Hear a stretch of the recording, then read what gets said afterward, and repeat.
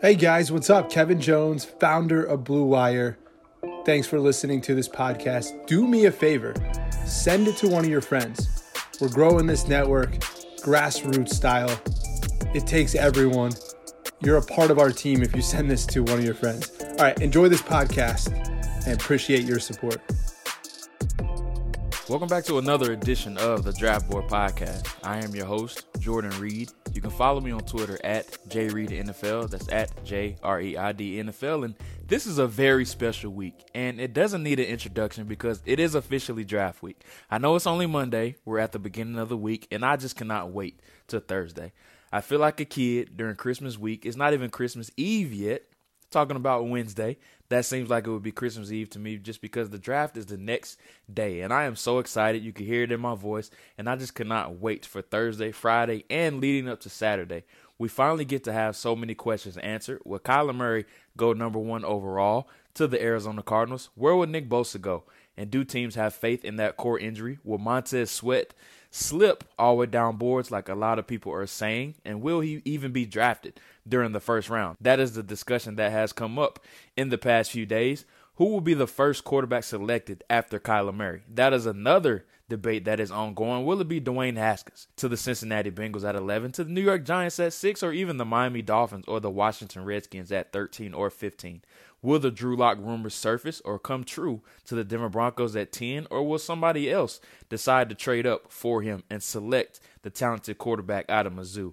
Now, as far as the things that we have scheduled on this podcast, I'm going to have a podcast after every single day of the draft. Yes, we're going to have a podcast on Friday, recapping day 1 of the draft, on Saturday, recapping day 2 of the draft, and then on Sunday, recapping day 3 of the draft. We're going to have unlimited coverage, and I'm going to give my thoughts on every single thing that happened through all 7 rounds of the draft. And we're also going to talk about some undrafted free agents and where they landed and who I thought had the best drafts overall. We're going to do a thumbs up, thumbs down segment after each round, or after each day, I should say, recapping which teams had the best selections overall. And then at the end, we'll recap most of the draft classes. And at the end, I'm going to go division by division to talk about which teams in each division had the best draft. And I'm going to put a grade on every single draft class that's out there. So you're going to get unlimited coverage and in-depth perspectives about every single draft pick that did happen throughout this draft. And once again, I am so excited. But on today's show, we're going to talk about the offensive line.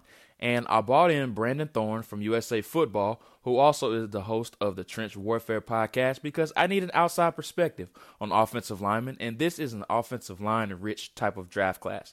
And there's some guys that I want to get another perspective on that I'm high on, but he might have a different angle of it. Andre Dillard, Jonah Williams, Jawan Taylor, those are some of the names that we got into this discussion, and it is a really in-depth discussion. And I always appreciate Brandon's perspective because he is one of the more popular names out there talking about evaluating offensive linemen. And just pay attention to the details that he was talking about in all of these breakdowns. And just listen to all of the details he was talking about in his breakdowns. It is really fascinating stuff. Here's my in-depth discussion with Brandon Thorn about 6 of the top offensive linemen in this draft class, including Jonah Williams, Jawan Taylor, Cody Ford, Andre Dillard, Garrett Bradbury, and finishing with Lamont Galliard. I want to welcome in a special guest, and his name is Brandon Thorn. He's a writer for USA Football. He's the host of the Trench Warfare podcast, and he, in my opinion, is one of the top offensive line evaluators, not only in the Twitter sphere, but in the business. Brandon, how's everything going? It's going really good, Jordan. Thanks for having me on, man. This is fun. And I really appreciate you coming on. And, you know, with offensive line, it's just a position that really doesn't get the credit that it deserves. And Mike Tice put it the best way possible. And I'm sure you've heard the famous quote a million times that he said, and it's like the engine of a car. You rarely see it, but you need it. So offensive line is very important to me, but something that I always do with every guest on the show, I just want to open the floor up to you and just talk about your career journey and how you got to this point. Yeah, so it's been a lifelong love affair with football my whole life. I've been kind of a diehard Broncos fan, and was born in Denver, so kind of raised into that family and just really followed the game closely. You know, I grew up loving Madden and played the game pretty religiously when I was growing up, and that really allowed me to learn the rosters of most NFL teams and just got into team building at an early age and fantasy drafts. And I mean, we played that game so much, and that really was a building block for me to love the NFL and the players in it, and and a growing appreciation for all positions. But offensive line love for me grew in high school. I kind of started as a freshman at quarterback and then went into varsity as a sophomore, and was one of the bigger kids, so they moved me to tight end and then to offensive line. And initially I was not happy about it because, I wanted to touch the football. So, but, after about a year or so, I really grew to love the position and just what it took to be good at it. Not that I had a lot of that, but it really opened my eyes to how difficult the position really is. So that really stuck with me. And then I joined the military, though, right out of high school. Did that for a while, but I had an opportunity to get out, and I took it to solely focus on scouting because I wanted to be a part of football in some way. And when I did that, I met up with Ted Sundquist, who was the former general manager of the Broncos at the time. He was an Air Force veteran as well, like me, so we had that connection. And he kind of took me under his wing and taught me a lot about the NFL and evaluation. And then I met Dan Hatman with the Scouting Academy, and then it just kind of snowballed from there. And I realized when I joined social media on Twitter that, this was like 2014 or so, I realized that there was an empty space on the platform for offensive line analysis. There just wasn't a lot of guys talking about it or shining light at the position. Not a lot of guys seemed to know who were the best, aside from whoever's whoever's all pro or Pro Bowl, things like that. So I realized there was kind of a market inefficiency there that I could take advantage of if I really learned the position as best as I could. So, I started reaching out to people and going to clinics. Went to a Charles Bentley clinic. Duke Manyweather, I went down last year to his offensive line masterminds thing and just was picking the brains of former coaches, players, just learning as much as I could to try to, advance my knowledge of the position as best as I could to provide good analysis on it. And it just has been growing. And thankfully, people have been really generous with their time. And I've been able to kind of establish a niche here with offensive line play. And I'm so proud of that because I love the position. And if I can be part of the process to help people understand it, I'm happy. And yeah, so I just, offensive line play, like you said, that's a great quote. So underrated, overlooked, misunderstood. I love that it's kind of a team within the team. It's 5 guys working together as one, and that's such an underrated part of it as well. There's so much to like about it. And then all the nuance, how unnatural of a position it is because you're moving backwards against better athletes, in pass protection at least. So, and then it's also very physical on the other side of the ball or on the other side of things, run blocking and stuff. So I like the style of it, and just there's so many things about it that I think are awesome. So yeah, man, that's really how it got started for me though. That's a really awesome story. And what happens a lot of time with guys that play offensive line, they didn't necessarily start there, but there's like a developed love. And it's really good to hear that really happened with you. And there's plenty of examples of guys that play other positions in high school, but they either gained weight or they just weren't athletic enough to play or hold up at other positions, and they transferred to or transitioned to offensive line. And it's a developed love. And you can tell that it's a position that you put a lot of pride and joy into as well. Oh yeah, thanks, man. That's very true. There's a lot of guys that I've spoken to recently that were kind of in that same boat, but at the college level, like Joe Staley, moved from tight end. Even this year in the draft, Garrett Bradbury moved from tight end or defensive line. He played both. So there's plenty of examples of that. But yeah, that's a good point. It usually kind of goes that way for some guys. And I just want to stay on the subject. You talk about athleticism, and this is a really unique class to me. And we're going to get into some of these guys later, but I just want to talk about the NFL in general. And I want to compare the offensive line talent versus the defensive line talent. And what I mean by that is, why is offensive line talent across the league so scarce? And why are these defensive linemen so much more athletic and outnumbering this offensive line talent throughout the league?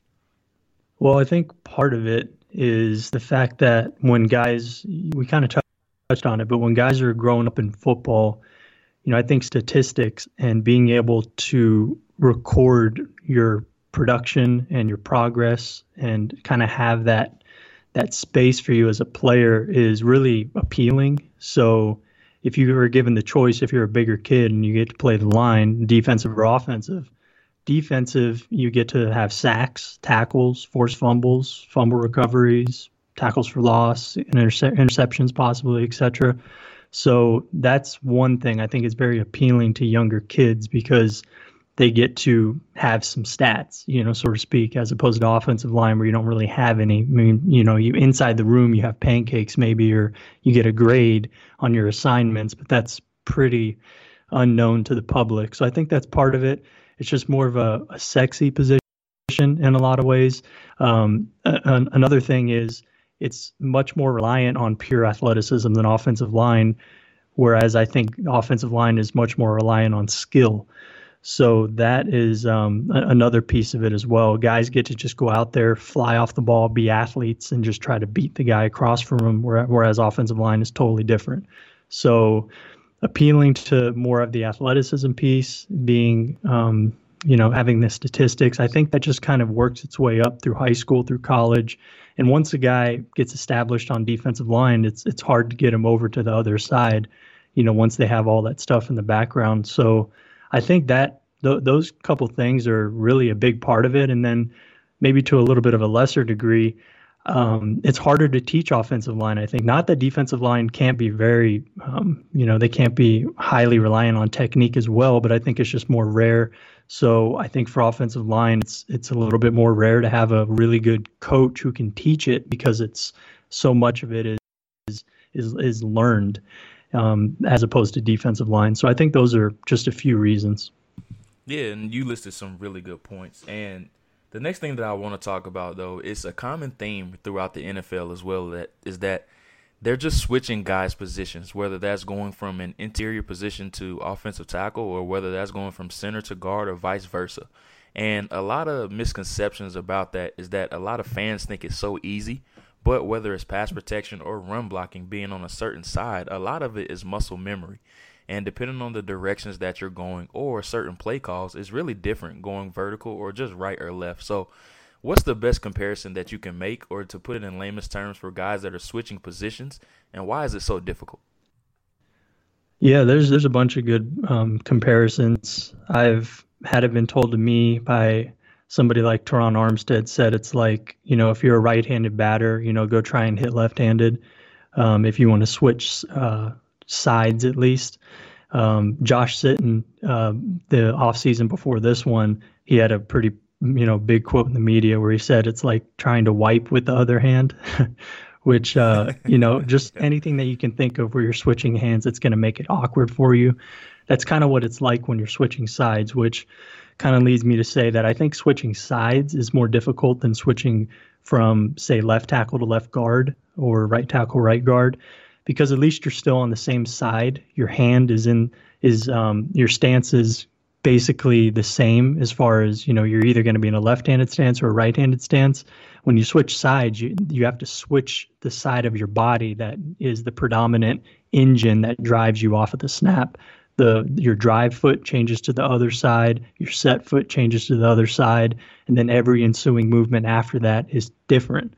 So it really throws your body for a loop, and it takes time for that to happen, for you to adjust and acclimate to that, for your muscle memory to be developed from a different side and just using different sides of your body predominantly. So yeah, I think going, from left tackle to left guard is difficult still because it's different in a lot of different ways. But the side part is usually the more difficult position switch that I think people don't think about enough. Yeah, and it's really hard if you don't really understand the game or play the position before to really put it in those types of terms. And muscle memory was the best way to put it. But now that you say that, it makes a lot more sense, and hopefully that breakdown helps. Some fans try to decipher things a little bit better just because, like you said earlier, a lot of people just think it's Madden to where you can just switch a player's settings at the top of their player profile and their rating goes up or down, and it's just not that easy. Yeah, not at all. Madden does a disservice in some ways, but, Absolutely. And that's one of them. So I actually want to get into some of the guys in this year's draft, and it is officially draft week, and I'm really interested in hearing your thoughts. You've done a fantastic job, and I highly encourage of some of the scouting reports that you've been posting. Make sure you go read that on his Twitter page. Just give the people your Twitter page where they can find you at. Yeah, it's at Brandon Thorn NFL. Okay, so just make sure to go check that out. And some guys, we're going to highlight 6 guys here today. So the first one is Jonah Williams, and I'm a huge fan of him, and there's been a lot of discussions about him, but the best way I can put it is that he's the model of consistency, and I'm of the belief that he can play all 5 positions along the offensive line, but I would try him at left tackle first, and I know there's some discrepancy and some confusion about his arm length and various opinions about that and how he struggles against length, but just what is your overall overview of Jonah Williams? Yeah, so Jonah Williams, to me, man, I think is the best offensive lineman in the draft. Part of it is because of what you said, Mr. Consistency. That goes a long way with offensive line play. A guy who just gets his opponent blocked by and large. And, I mean, when you're talking about the fact that he did it against elite competition in the SEC for the last few years, he did it from the left side and the right side. He has 44 career starts. I think those things are very important when you're talking about offensive line play, and they get often overlooked. I think he's just incredibly polished. He's the most well-rounded offensive lineman, in my opinion, in terms of pass and run blocking. I think his football intelligence is through the roof. His technique is as good as you're going to see from a college offensive lineman. Use of leverage is very, very good, and he plays the game fast. He executes his assignments with really good play speed. I think he's scheme versatile. I think it doesn't matter what system you put him in. I think he'll have equal effectiveness. And then, like you said, I agree as well. He could play probably all 5 positions on the line. That's invaluable. But much like Isaiah Wynn last year, do you play him at left tackle? Do you move him inside? I mean, I think really you should let him prove that he can't play left tackle first, and then you move him inside. It's much easier to do that, I think, than put him inside and eventually move him outside. So I would just work outside in with him. And either way, I think you're going to have a very, very good player with an extremely high floor and still enough upside to be a Pro Bowl, all-pro type guy, I think. So, I mean, when you consider all that, it's hard for me not to put a guy like that number 1, because you want a high floor prospect all the time. You don't want a boomer bust guy. He's not that. And he still has, I think, enough upside to be, an outstanding player. So that's kind of a general overview of the guy. And, if you want to go into a little bit more detail, we can, but that's kind of just my general view of Jonah Williams. Yeah, and I'm right there with you. I'm a huge fan of him, but something I did want to ask you, and I think it's something that a lot of people aren't really thinking about. And some people are saying he can play guard or center, but he's never played it before. So how do you actually handle that if he does prove that he can't play left or right tackle? Yeah, that's interesting, because it's not a given that he's going to be able to transition smoothly. So left tackle is definitely the position I evaluated him at and think he should play as a rookie and just for his career. But I think you probably would try right tackle next. Not that, if he can't play left tackle for whatever reason, it's not like it's going to be much easier on the right side, as we know in the NFL today. Pretty much the best pass rushers in the league, DeMarcus Lawrence, Von Miller, Bosa. There's so many guys that rush over that right tackle. So not that it's going to be easier over there for him by any means, but just going off of what he is most comfortable with, the fact that he, as a true freshman, started every game at right tackle, I'd probably go there. And if not there, it's just up to him what side he's more comfortable on, which I probably would guess is the left, because I think he played that in high school as well. So then you go left guard. And I think those would probably be the first 3 positions that I would try him at. I'm right there with you, and it's going to be really interesting to see if he does slip, how far he does slip in the draft. And there's probably going to be things that come out about him, whether that's questionable arm length or just not knowing exactly where to play him. There's always going to be something that comes up. We saw it with Connor Williams last year when he did slip. So it's going to be interesting to see exactly where it does end up being drafted here in the coming days. But the next guy that I want to get to is Jawaan Taylor. And you did a really good job on his breakdown. And I had a lot of interesting things that I did want to ask you about him, because something that I noted about him is that I think he's a tone setter, a guy that has just a nasty attitude. He plays from a lot of different platforms. And what I mean by that is his stance. He plays primarily out of a 2-point stance. And I think it's something that he's probably going to have to develop further as far as playing from a 3-point stance. And his bend issues is something that I kind of had an issue with. And I think it's something that he really did struggle with in 2017 when he was on the left side. And that's probably why they moved him over to the right side. And he had some weight issues too, but it was really good to see that he did trim some of the fat off of that. But it's going to be interesting to see exactly where they play him, whether that's on the left side or the right side, whichever team that does draft him. So just what's your overall assessment about Jawaan Taylor? Yeah, so really interesting profile just when you evaluate him and you put all the things together. It's just starting from the top. Some of the things that I look at aside, kind of off the field stuff. Games started. I love that the fact that he has 35 SEC starts. That's very good. Although 2018, I think he was a different player. You watch 2017. He played, I believe he had 11 starts, 9 at right tackle, 2 at left tackle. I watched one of those against FSU and Brian Burns. I thought he really struggled in that game in 2017. His stance is much different from at least that game to 2018. I thought it was much more functional, much more balanced. I really like what his coaches and what he did, from the 17 to 18 season. So I thought that he kind of quelled a lot of those concerns, to me at least. I really did kind of appreciate his stance in 2018, which is really important. And then in terms of just physically, just what he is, 6'5", 312, 35 1/8 arms, so kind of the prototypical right tackle physically. And I think he has a natural feel for right tackle. That's why I think he's strictly a right tackle, maybe potentially a guard, but I just kind of evaluated him as a right tackle.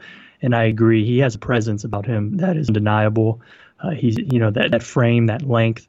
He elite play strength and power, in my opinion. I thought he plays with good pad level from what I saw, but his hands were, to me, the most concerning aspect of his game.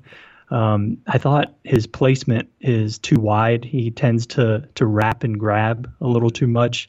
I don't think it really mattered as much in terms of the result in 2018 because he usually was just bigger and stronger than guys and he can get away with it. But when you're thinking about NFL players and when I think about the best tackles and how they win, their hand placement has to be better than that. And even if it isn't initially great, if he can just get better at reworking his hands inside quicker, I think that could even, take care of some of those concerns. So either really improving that initial placement or just getting better at re-leveraging his hands inside. I think that's the key for him to really reach his ceiling. So that was kind of the concerning part for me in terms of his game, but athletically as well. I didn't even mention that, but I think he's a really good athlete as well in terms of how he moves out of his stance. He's really explosive. His pass set looks good. Just in general, really good anchor as well. Another little thing is, and this is with most college prospects, is really getting to that proper landmark or set point against various pass rushing alignments. I thought that he tended to overset a little bit and kind of get ahead of himself, especially when you watch him against Josh Allen. That was a game where I thought he overset him on the edge. And then, of course, that hand usage issue crept up because he would just try to, when Allen would counter inside, he would try to grab him with that inside arm as opposed to power step and actually block him with his feet. He tried to block him with his hands a little bit. And you saw it against Georgia as well. So that, is concerning. But he's going to need to, I think, ideally go to a place with a coach with a track record of success in developing guys. In general, but I could say that about most guys as well. So that's not really a big knock on him because I think everyone we're going to talk about after this is kind of the same deal. You want to see him go to an offensive line coach who can really develop guys to kind of fix these, somewhat minor concerns. But so that's kind of what concerns me about him. But instant starter either way. I think he's going to be a really good player. His ceiling, in my opinion, might be the highest in the draft in terms of tackles if he can really fix those hands. So, yeah, man, he's a guy I really liked on tape, and yeah, he came in as my number 2 tackle, so I really do like him. Really interesting prospect, and another guy that's fit is going to be huge for him, as you alluded to. Just getting with a guy, a demanding position coach that has a proven track record of developing talent, as you alluded to earlier. But the next guy I want to get to is Cody Ford, offensive tackle from Oklahoma, a guy that I like a lot. Once again, another guy that is a bit of a tone setter, has that attitude and nastiness factor to the table, has some guard experience before he did ultimately suffer an injury a couple years ago. Transitioned over to the right side, playing that right tackle spot. And I just love the way that they used him. And they incorporated some zone schemes and some man blocking stuff. And something that Oklahoma does a really good job of is they are really creative with their offensive tackles. And they run some dart and they pull their offensive tackles a lot. It's something that they require of them. And I think he's a better athlete than what he's given credit for. So just what's your overall overview of Cody Ford? Yeah, totally agree on the athletic part. I thought he was definitely a good athlete on film.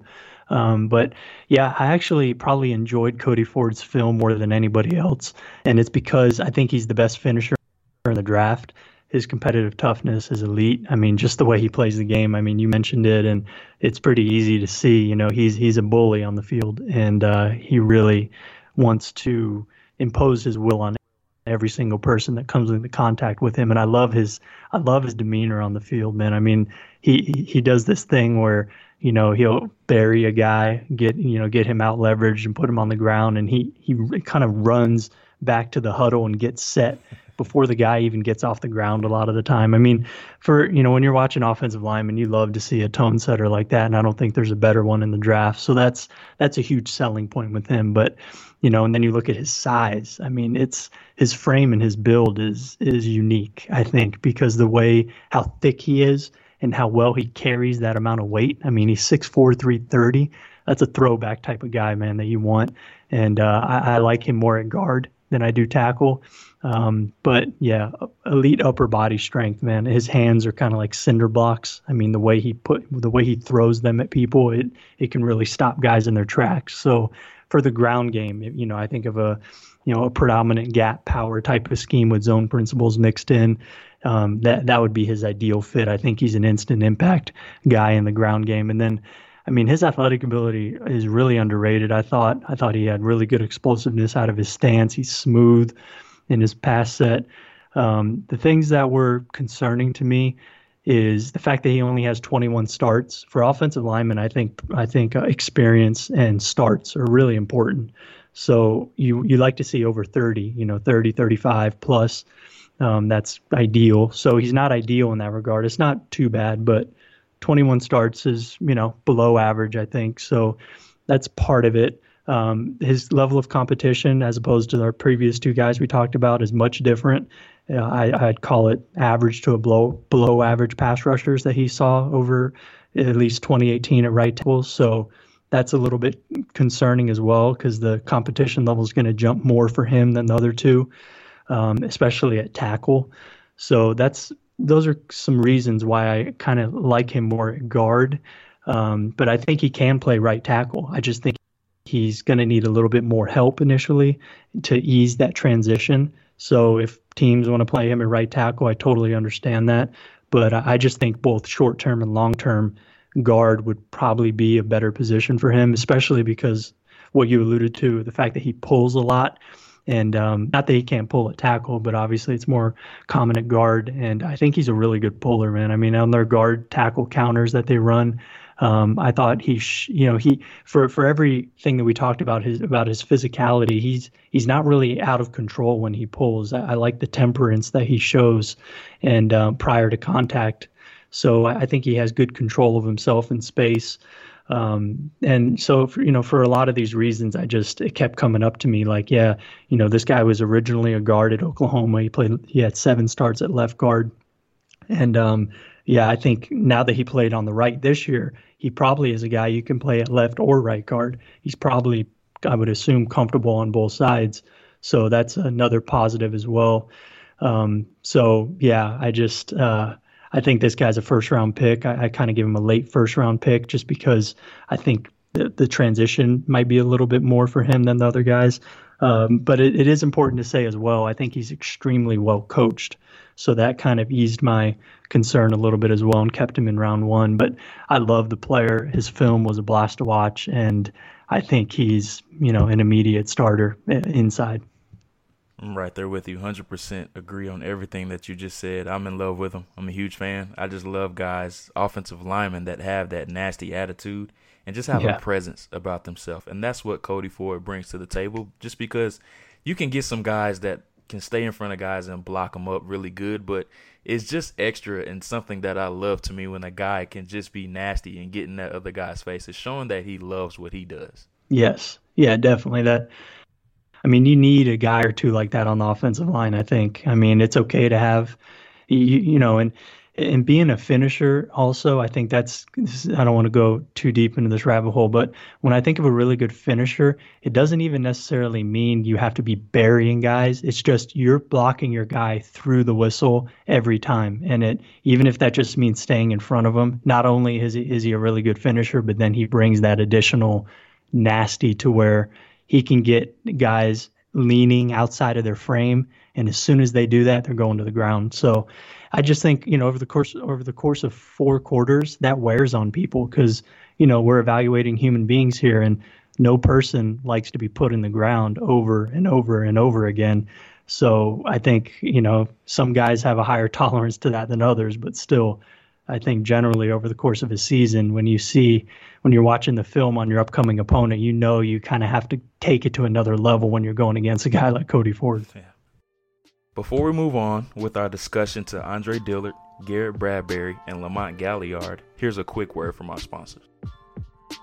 Life can be stressful, but getting life insurance shouldn't be. That's why there's Ethos. Ethos is a modern kind of life insurance that's super fast, incredibly affordable, and very uncomplicated.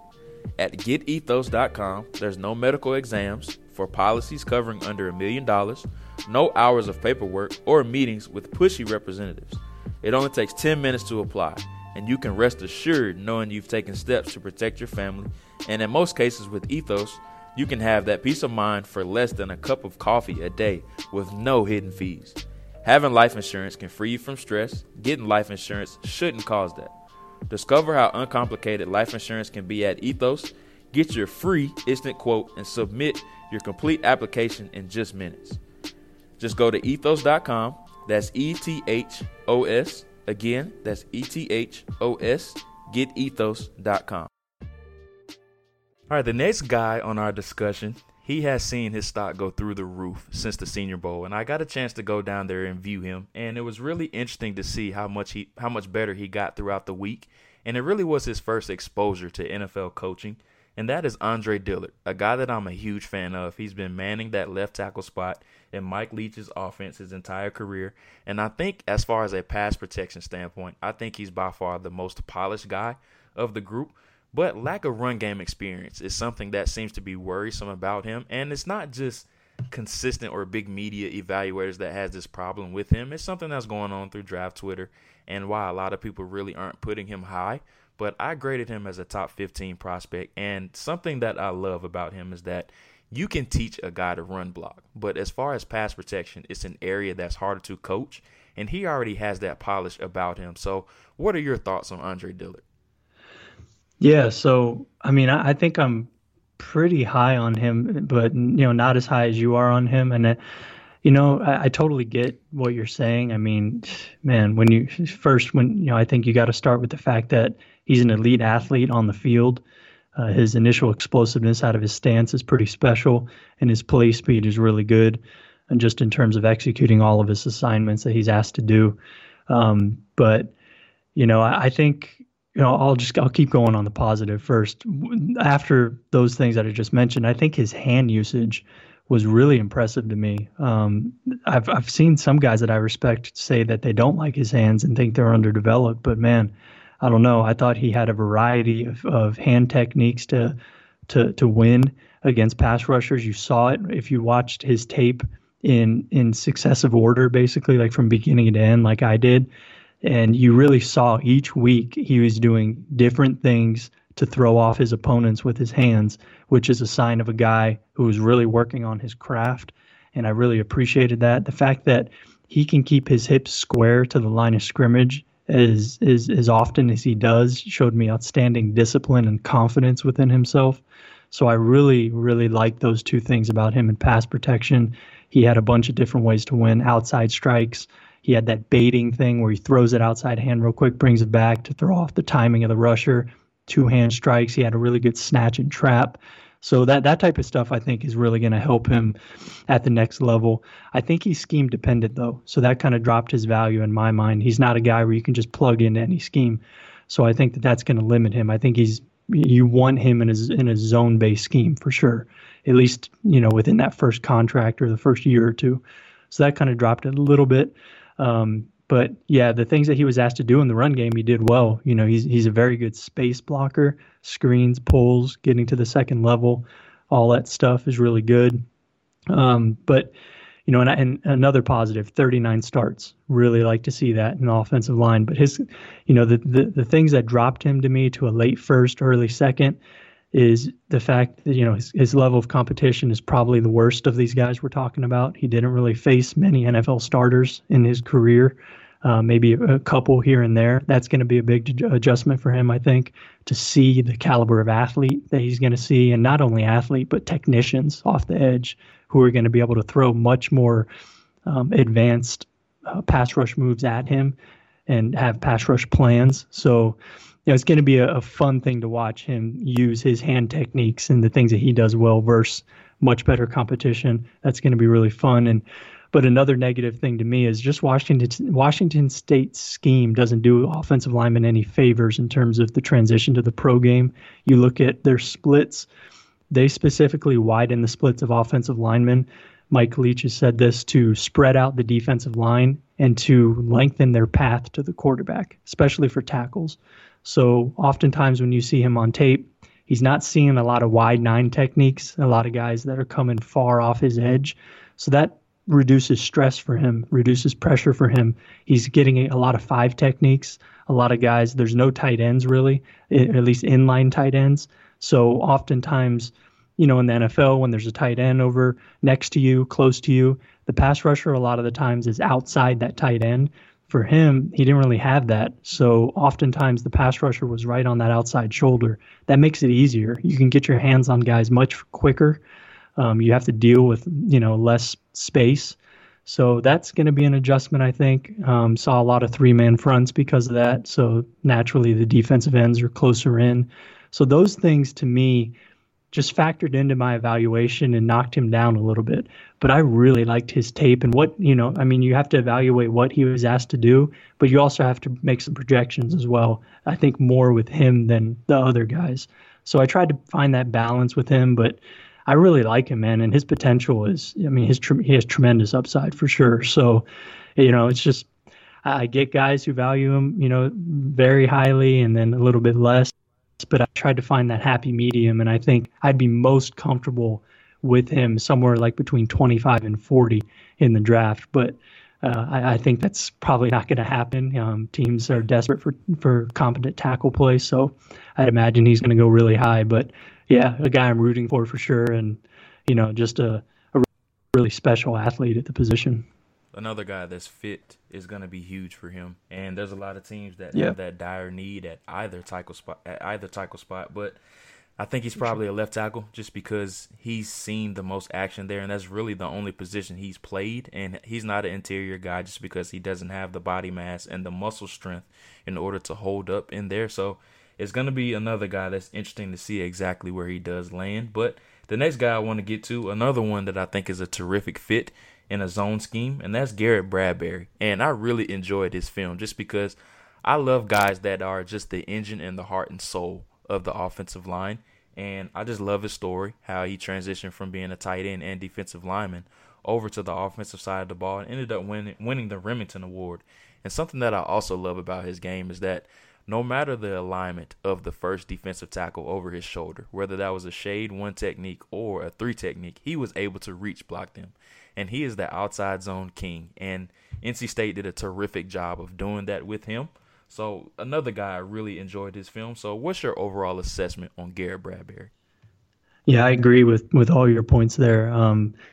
Bradbury is a guy who I really got to know a little bit because I've met and spoken with, had him on my podcast, his offensive line coach, Dwayne Ledford. And he really kind of told me a lot about this kid. And, you look at his work ethic and the things that he was doing from junior to senior year. His preparation level, we hear a lot about Jonah Williams, and rightfully so.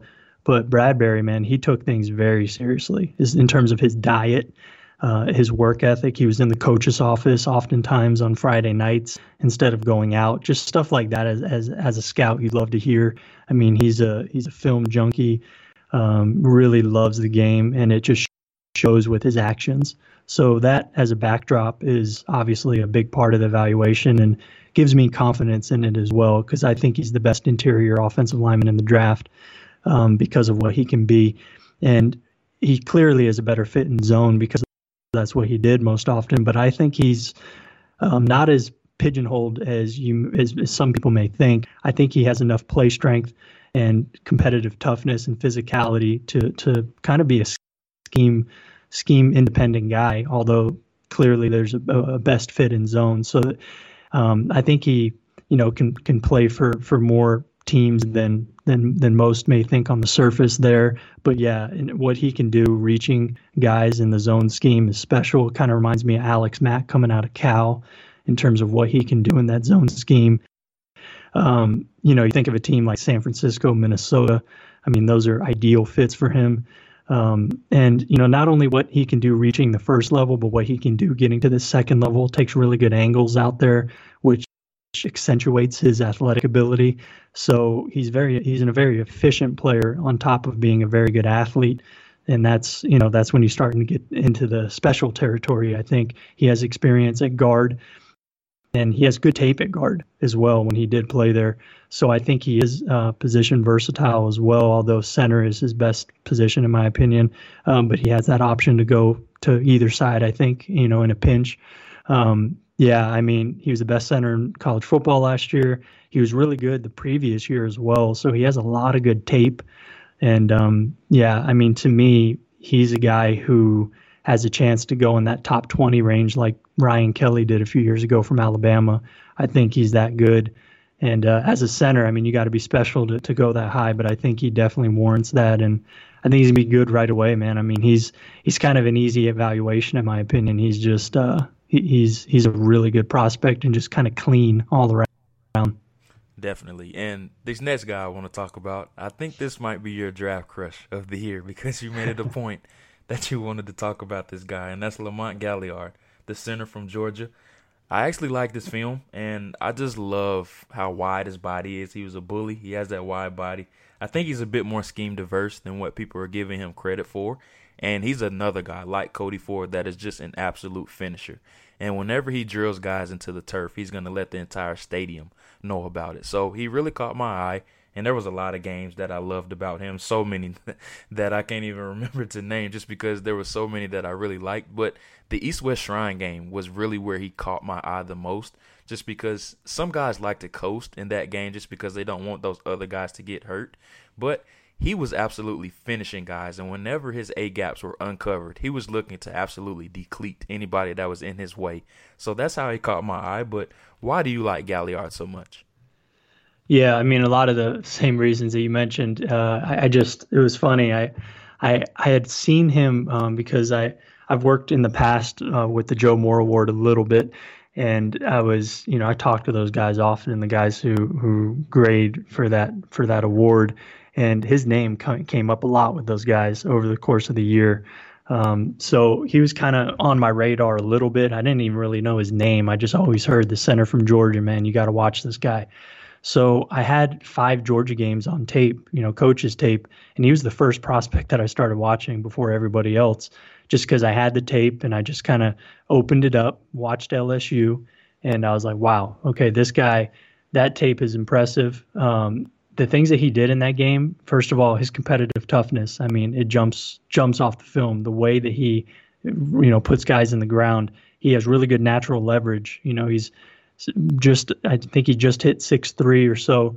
He's about 305. So he has that natural leverage that you love to see at center. And he really gets underneath guys pretty easily. He has really strong hands. And, that desire to finish plays is really special. I mean, defenders aren't safe on the field if they don't have their head on a swivel with him. That's, like we mentioned earlier with Ford, that's something we really like to see. But he was really crafty, in my opinion, as well. The things that he did to gain and regain leverage mid-play. He has a really good snatch and pass protection to kind of club down on any sort of long arm from a nose tackle. I mean, he was doing things in the run game like a jump hook, which that's a pretty advanced technique to reach a guy in his own scheme, as opposed to just doing kind of the standard reach block. He would really kind of just jump out of his stance and hook a guy with his hands. That stuff, I mean, I see that from Max Unger. I see that from like really, detailed type of NFL centers. So that popped up to me. And just the movement that he was able to create for being a quote unquote undersized guy. I mean, I thought his play strength was really good, especially on double teams, the way he gets fits with his guards, getting hip to hip, shoulder to shoulder, driving guys off the ball, not letting any space between his guard and himself. Those are things that you see on the NFL level time and time again from successful centers. So he has really quick hands on top of being strong. The thing is, his head can dip a little bit. He can get a little over aggressive, out of control sometimes. Those are things that are a little bit concerning. He tends to not always move his feet into blocks and pass protection and just try to lunge a little bit. So those things popped up for me. But I mean, when you're talking about potentially a day 3 type of guy, I mean, I think his value anywhere in day 3 is outstanding. So I like him. I think teams should start looking at him in like round 4, because I mean, I really think that he could start probably in year 2 and maybe even in year 1. He reminded me, though, because he wears number 53. I think that was part of it, but also because of his style and his demeanor and the way he uses his hands, how violent he is, of Marquise Pouncey. I think he's kind of a Marquise Pouncey light, because that's the way Pouncey plays, man. I mean, Pouncey is physical. Yeah. He has really powerful hands, and his nastiness is really kind of, what is so endearing about his game. So he kind of reminded me of him a little bit, but yeah, man, I mean, I think, he's a better fit in the gap scheme just because of what he can do, generating vertical displacement of defenders. But I also saw him make a lot of good reach blocks in zone, so I think he could do that as well. He's a guy I would love to see. I bet I think about like Mike Munchak, watching his film. I'm pretty sure he likes this kid. I don't have any sources on that, but just the Pouncey thing and the way he plays, I think is intriguing there. But yeah, man, I mean, he's a guy. He's a day 3 gem in my opinion. So I really like his tape and the way he plays the game. That's definitely your guy. I can hear it in your voice. Yeah, he gets me excited. That's good, man. And we just ran through those 6 guys really quickly. And, when we start talking ball, things can get a bit long-winded, but I can sit here and talk offensive line with you all day just because it's a position that a lot of people don't like to pay attention to a lot, especially when looking at the TV copy of games, because fans follow the ball and they don't really notice the offensive line until things go bad. And it's a position that doesn't get the credit that they deserve. But I want to open the floor up to you again. If you have anything that you want to plug or have any upcoming projects, you can do that now. Yeah, I'll just plug my podcast, the Trench Warfare podcast. We're both with Blue Wire, and I'm having a lot of fun with that. I had to take a little bit of a break the last couple of weeks, but I have a lot of really good guests coming up, players, coaches, analysts. I'd love to get you on as well. So that's something that over the course of the summer, we're really going to dig deeper into the line of scrimmage and offensive and defensive line play. So that's probably the only ththing for now. I have something else coming up that I can't announce just yet, but just stay tuned for that on my Twitter feed, everybody. And I really appreciate you having me on. And anytime I get to talk offensive line, it's a good time. So I appreciate you having me on. No problem. Anytime. And we definitely will be on the lookout for that announcement. Brandon, once again, I want to thank you so much for coming on. And this is the Draft Board Podcast with a special guest, Brandon Thorn, and offensive line play. People, just make sure you pay attention to it just because it is a very important position. And don't just pay attention to it until it is a dire need. But Brandon, I want to thank you once again for coming on. Yeah, of course. It's my pleasure. Wow, what a terrific discussion right there with Brandon Thorn. And I have a lot of respect for Brandon just because he took a leap of faith out there. And what I mean by that is everyone doesn't like to discuss and talk about the offensive line just because it's not the sexy position or the guy that always has the ball in his hands, but it's a complete unit, and it's the one unit on the field that is operating together on every single play. And that's something that Brandon alluded to. And then when we got into our discussion about Jonah Williams, Jawan Taylor, Cody Ford, Andre Dillard, Garrett Bradbury, and then Lamont Galliard, all of those guys have certain assets or strengths and weaknesses that they bring to the table. But I'm really interested, and I will be paying close attention to all 6 of these guys and where they are drafted. But I'm just so ecstatic that the draft is finally here. And it's not just about the offensive line. There's a lot of players that I will be keying in on. Kyler Murray, Nick Bosa, Josh Allen, Ed Oliver, Montez Sweat. The list goes on. And I'm just glad that we're finally here. There's so many rumors and so many things on the surface out there, and we're finally going to get answers this week. But stay tuned in to the Draft Board Podcast. I'm going to have so much coverage this week and bring so many different guests on and have so many different angles brought to you guys. So stay with me. I'm going to have shows on Friday, Saturday, and Sunday, so be sure to be on the lookout for all of those. But once again, I am your host, Jordan Reed. This is the Draft Board Podcast, and be sure to tune in for the latter half of the week. And once again, happy draft week.